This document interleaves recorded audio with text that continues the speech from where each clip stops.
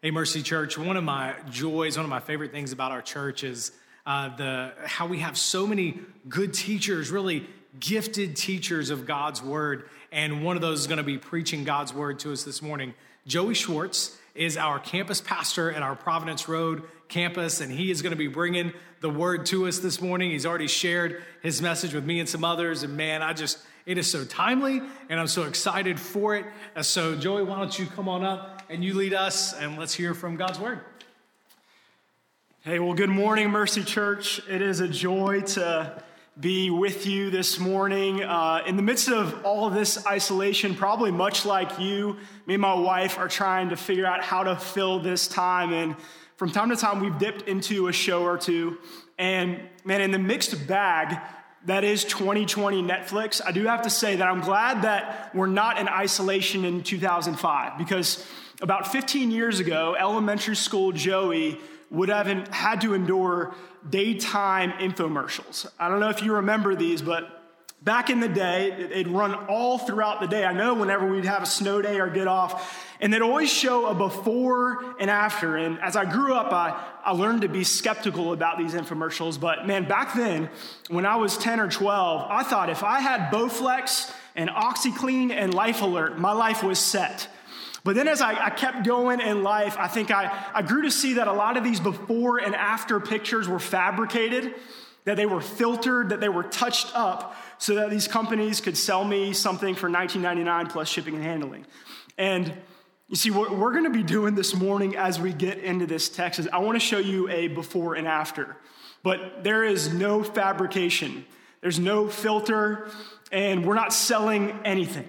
It's undeniable, and there's no other explanation. In Acts chapter 9, I'm going to show you the story of a man named Saul and his life transformation before being a murderer, after being a missionary. There's no other explanation besides Jesus. See, this is our one simple point this morning. One look at Jesus changes everything. Just one look at the real Jesus as he is will change your life. And if you are a believer in Jesus and you've been experiencing discouragement, isolation, loneliness, despair in this season, you need to hear this. You need to hear that the same Jesus that encounters Saul on Damascus Road can encounter you where you are today.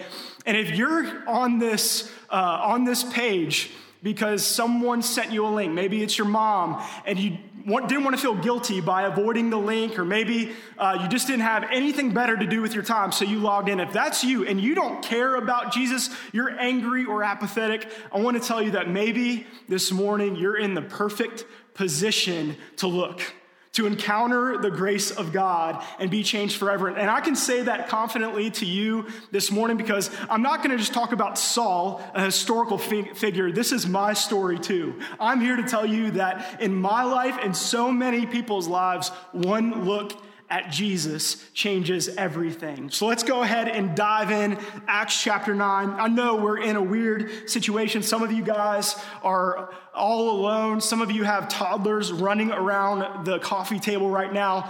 However you are experiencing God's word this morning, I believe Jesus is still on the throne. His word is still living and active, and God has a word for you this morning. So let's begin in verse 1.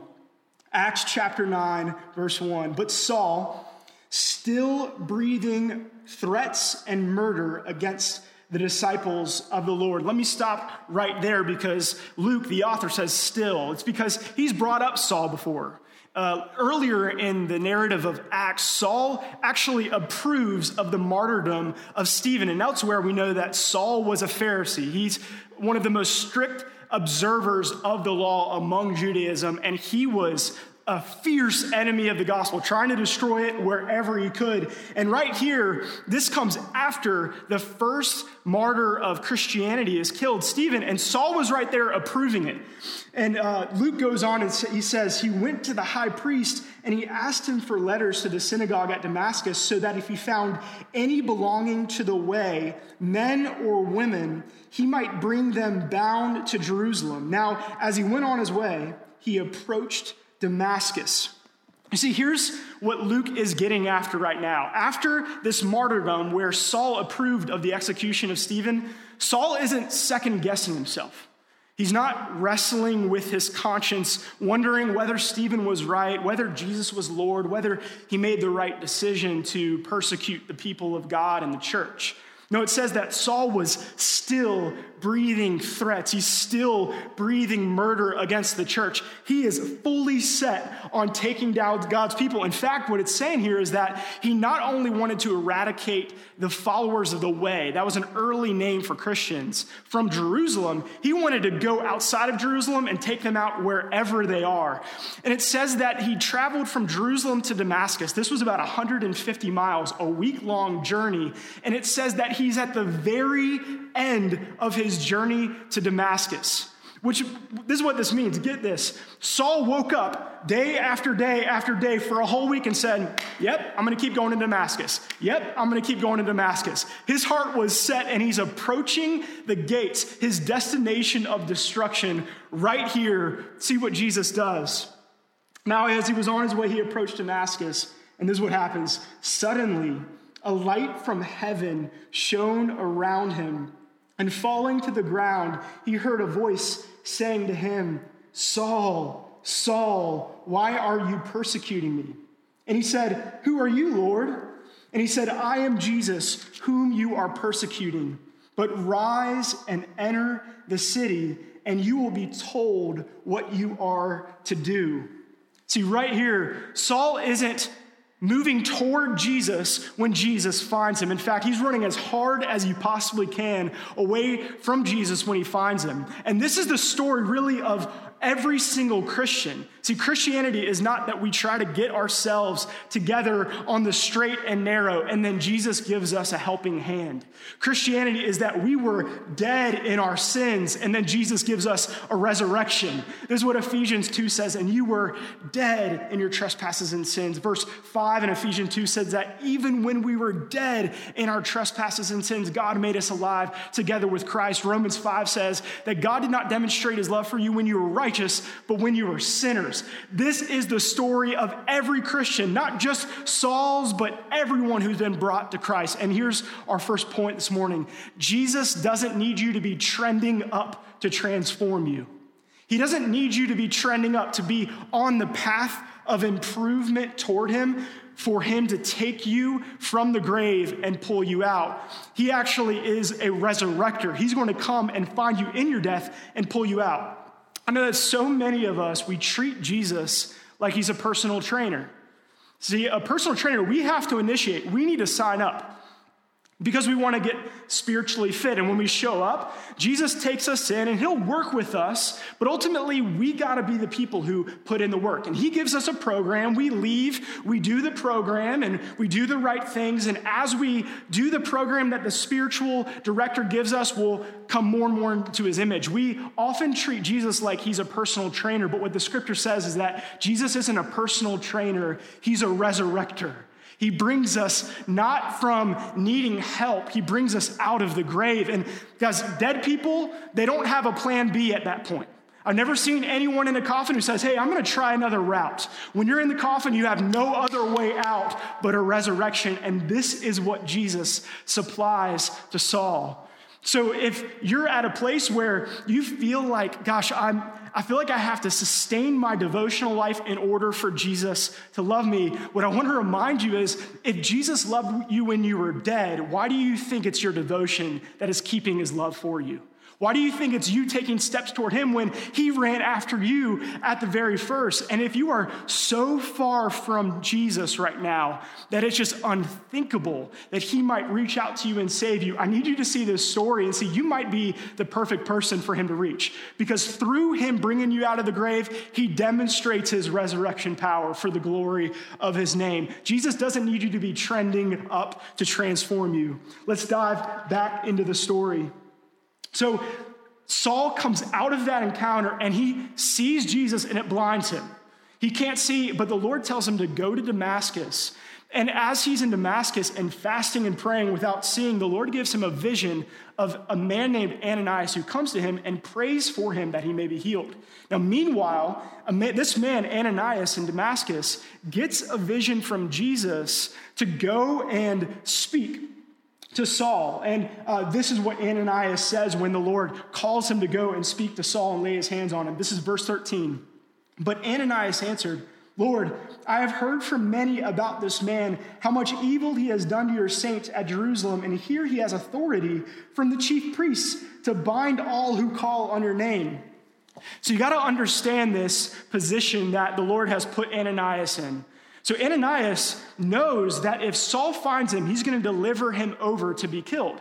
So for Ananias to go to Saul as a known believer is essentially a suicide mission, to give himself over to death. So we can at least understand why Ananias raises his hand and asks a question of the Lord of why he would actually need to go to this man, Saul. It's understandable why he'd have some questions, but continue in verse 15. But the Lord said to him, go, for he is a chosen instrument of mine to carry my name before the Gentiles and the kings and the children of Israel, for I will show him how much he must suffer for the sake of my name. One side note before we get back to the story of Saul, I think it's wild here how the Lord speaks to Ananias. And right here, he could have completely assured Ananias by giving him the whole picture. He could have told Ananias, hey, no, just so you know, I encountered Saul on Damascus Road. I've already humbled him. You're good. But that's not what the Lord says. He says, Ananias, go. He says, rise and go and obey. And this is how the Lord works whenever he calls his people from Abraham through the rest of the scriptures. He doesn't give us the whole picture. He gives us the promise of his presence, and then he calls us to go without seeing the picture. He doesn't show us the fulfillment. He tells us to run and rise and go and obey. And maybe that's you right now for a ministry the Lord is calling you into, for a person the Lord is calling you to speak to. You may not know what God is doing in your life, and the Lord probably isn't going to tell you. He's just going to tell you to speak, and you need to trust him that he's gone before you and prepared a way. But another thing to notice, back to the story of Saul, is that this is absolutely unthinkable that Jesus, first of all, would call Saul to be his chosen instrument. That alone is unthinkable because Saul's enemy number one. For Jesus to take a persecutor of the church and make him a proclaimer of the gospel is unthinkable. But for Jesus to take a persecutor and make him a proclaimer of the gospel to the Gentiles is even more unimaginable. You see, from the beginning, God promised to the prophet Abraham that he was going to extend his name through Abraham to all the nations, including Gentiles, non-Jews. But this promise had not yet been fulfilled in the church. From Acts chapter 1 through Acts chapter 9, the church is almost exclusively Jews and Jewish converts. So for the Lord to tell Ananias that Saul was going to be a missionary to the Gentiles, he doesn't even have a frame of reference for what that might look like. But for Saul to be a Pharisee to go to the Gentiles, this is what must have just blown Ananias' mind, because the Pharisees were the ones, again, who observed the law to the strictest point. They obeyed every dot and iota. They tithed mint and dill. They wouldn't go near a dirty, unclean cup, much less go near an unclean Gentile sinner. And Jesus is saying, I'm going to send Saul to actually bring them into the kingdom. If you want to get what this would look like, imagine 5 years from now, Roy Williams announces his successor of UNC men's basketball team, and guess who it is? It's Coach K. It's that unimaginable that a Pharisee would go and proclaim the gospel to Gentiles, and yet this is exactly what Jesus does. This is our second point. Jesus doesn't need you to be a top candidate to choose you.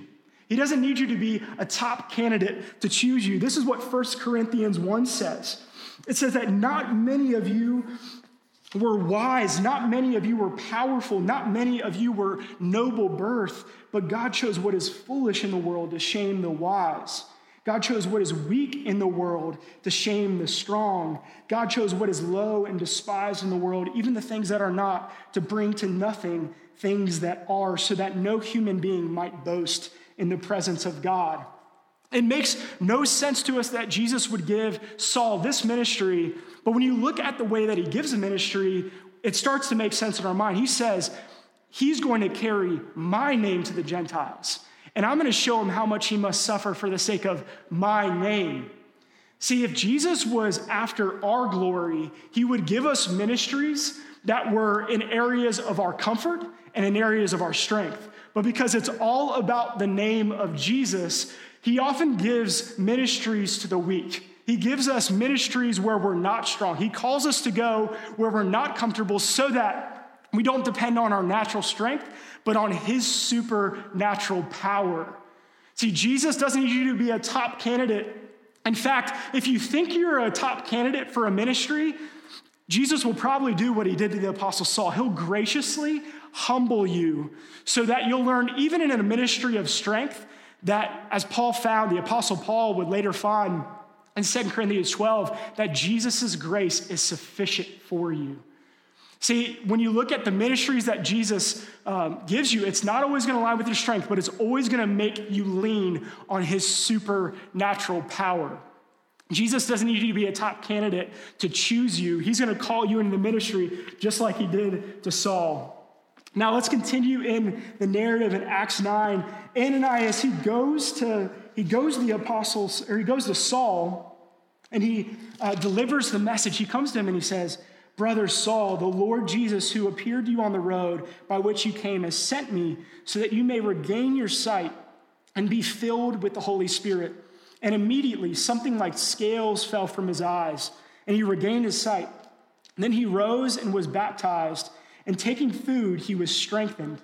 For some days he was with the disciples at Damascus, and immediately he proclaimed Jesus in the synagogue, saying, "He is the Son of God." And all who heard him were amazed and said, "Is this not the man who made havoc in Jerusalem of those who called upon his name? And has he not come here for this purpose, to bring them bound before the chief priests?" But Saul increased all the more in strength and confounded the Jews who lived in Damascus by proving that Jesus was the Christ. I love this point in this whole story. Saul set out from Jerusalem with the intention of going to the Damascus synagogues. His intention was to go and deliver letters so that he could bring Christians back from Damascus to Jerusalem so that they could be killed.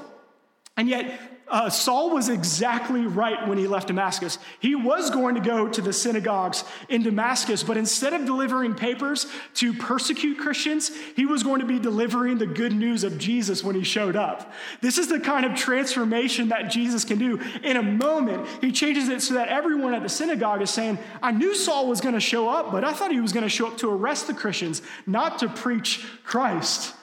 You see, what Jesus is doing right here, he's using Saul and his contrasted background of darkness to shine the great light of the gospel. Because everyone sees the evil and the intention of Saul coming in, and now they're seeing the contrast of, look at what Jesus has done.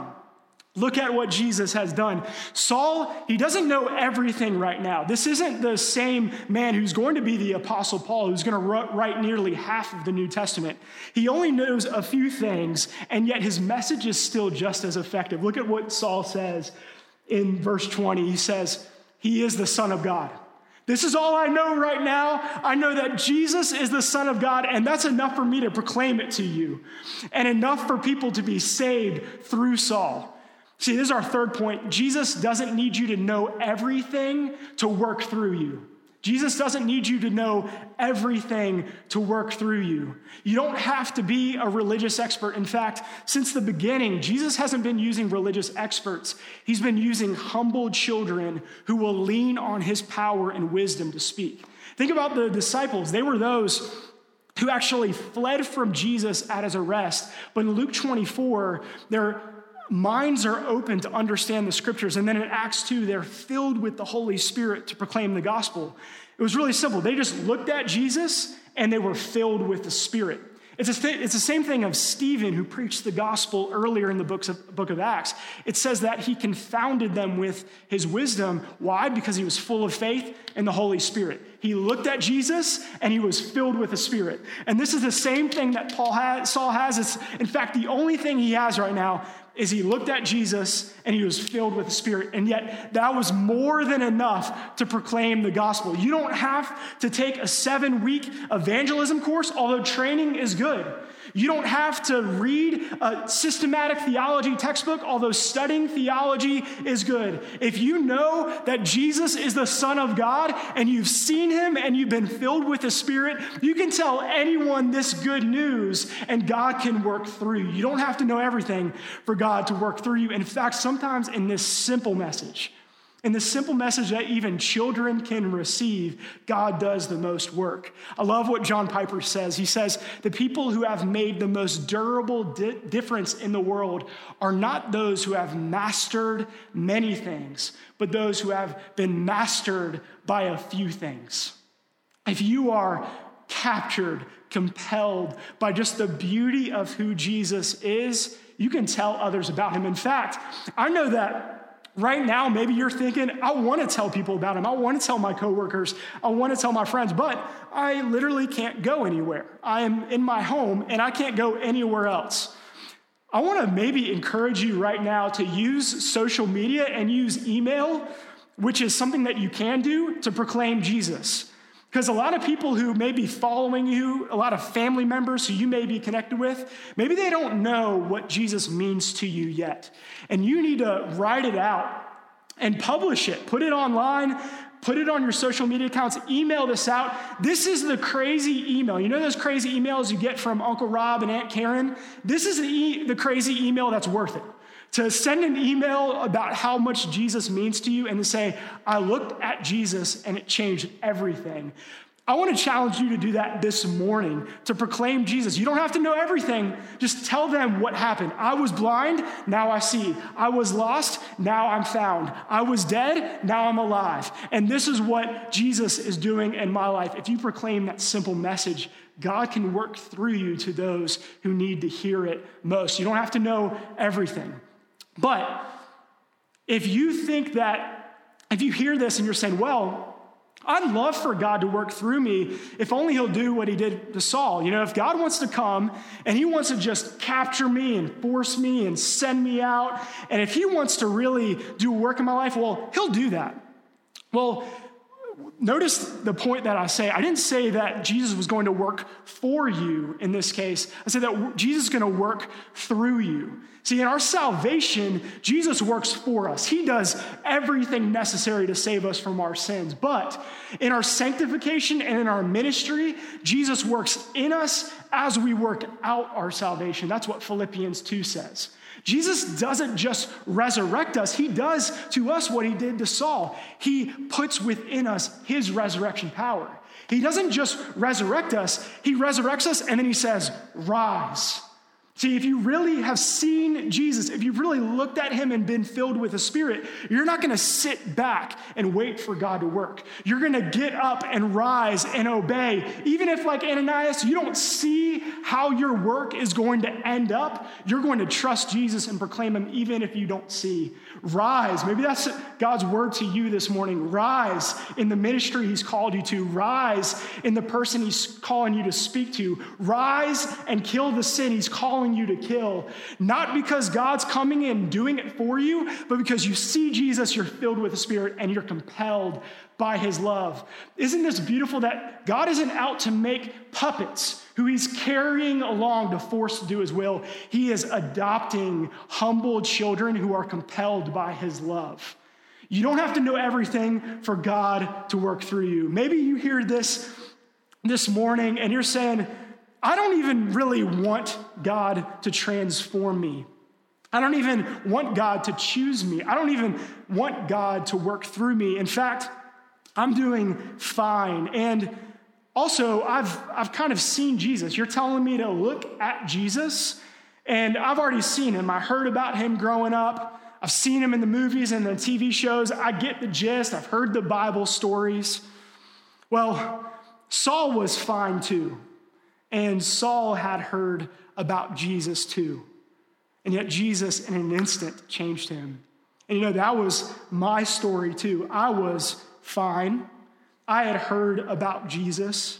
This was my story. Just like Saul, I gave myself to drugs, to partying, thinking that these pleasures would satisfy me. And actually, in the days leading up to when Jesus just totally rocked my world, I wasn't wrestling with my sins. I didn't have an uneasy conscience. I was going my own way, just like Saul, doing what I thought was best with my own life. And I was perfectly content with continuing to do things my own way. And I thought I'd gotten the gist. I'd gone to church for years and thought, I've got the gist. But something happened to me on a Thursday night in July 2011, is that I saw that my perception of Jesus was really a knockoff. My perception of Jesus was that he was a tag-on. He was just a moral teacher who set an example. He was someone I could just identify with as part of my life. But when I was at my lowest, when I was at the gates of Damascus, Jesus came to me and he showed me a different kind of Jesus, not the knockoff, but the name above every name. He showed me that he is Lord, that he's glorious, that he's beautiful, that he's satisfying, that if I thought I had life before him, the kind of life he gave me made the old life look like death. It made the old life look like it didn't have any taste, any flavor because of the refreshment and nourishment that he gave to me. He showed me that when he died on the cross, he wasn't just setting a moral example so that I would follow in his path. He was dying for my sins. He was taking on all the sins that I had accrued against him. I slapped him in the face and he got on his knees and washed my feet. He gave himself for me. I saw that he was the Lord, and he not only died for me, but this great Lord raised from the grave. And now the Savior who had died for me, I could know him. I didn't need to study him as a historical figure. I could talk to him and be with him and walk with him as a friend. And in that moment, Jesus showed me that I had it all wrong. I hadn't seen Jesus. I hadn't looked at Jesus. Because when I looked at Jesus, the Lord, I couldn't help but follow his way. I couldn't help but run and rise and go and give everything to follow him. And maybe that's you this morning. See, Saul, he was so fixated on his way of life. He was so fixated on looking around and finding the Christians that he could to persecute. He was so fixated on obeying the law, on trying to become a perfect Pharisee. He was looking around and he couldn't pause and stop and sit and look up. And as soon as Jesus brought him down to the ground and stopped everything in his life so that he could look up, he saw that Jesus was Lord. He saw that there was life and life abundant to be found in Jesus. Now, I'm not claiming to know what the Lord is doing with this pandemic that's going around the world, but I'm just talking about you. What if the Lord has been using this season to take you who maybe are so busy and so caught up with your schedule and your plans and your way of life, and you've been looking around and fixated on how to do life your own way? And what if Jesus in this moment right here is calling you to sit and look up? One look at Jesus changes everything. One look at Jesus changes everything. Would you look? If you're lonely this morning and you don't have anyone around you and you're not sure why you're alive, why you're living, what your purpose is, would you look at Jesus? Look at the one who made you, who formed you, and who knows you by name. Just like he came and he said, Saul, Saul, he knows your name. Would you look at him? And when you look, everything will change. I want to lead you now into an exercise that actually led to me being saved by Jesus. It was the exercise that this summer camp had me do way back And it led to me being silent enough to actually hear from Jesus and see him. And it's really simple. I don't have 10 prayer points for you. I don't have an extended exercise or anything like that. I just want you to be silent for just a minute. And then I want you to just talk to Jesus. I want you to talk to him. This living Jesus who took a persecutor of the church and transformed him into a proclaimer of the gospel, he's alive. He's with you, and he's available for you to talk to him. If you're far from him, would you look up and ask the same question that Saul asked, "Who are you, Lord?" And he'll say, "I'm Jesus." He will reveal himself to you. And if you're already a believer in Jesus and you're discouraged, you need strength, would you look at the same Jesus who met you when you were a sinner and look at him again and receive the grace of God afresh? I'm going to give you a few minutes to do that, and then I'll close us out in prayer.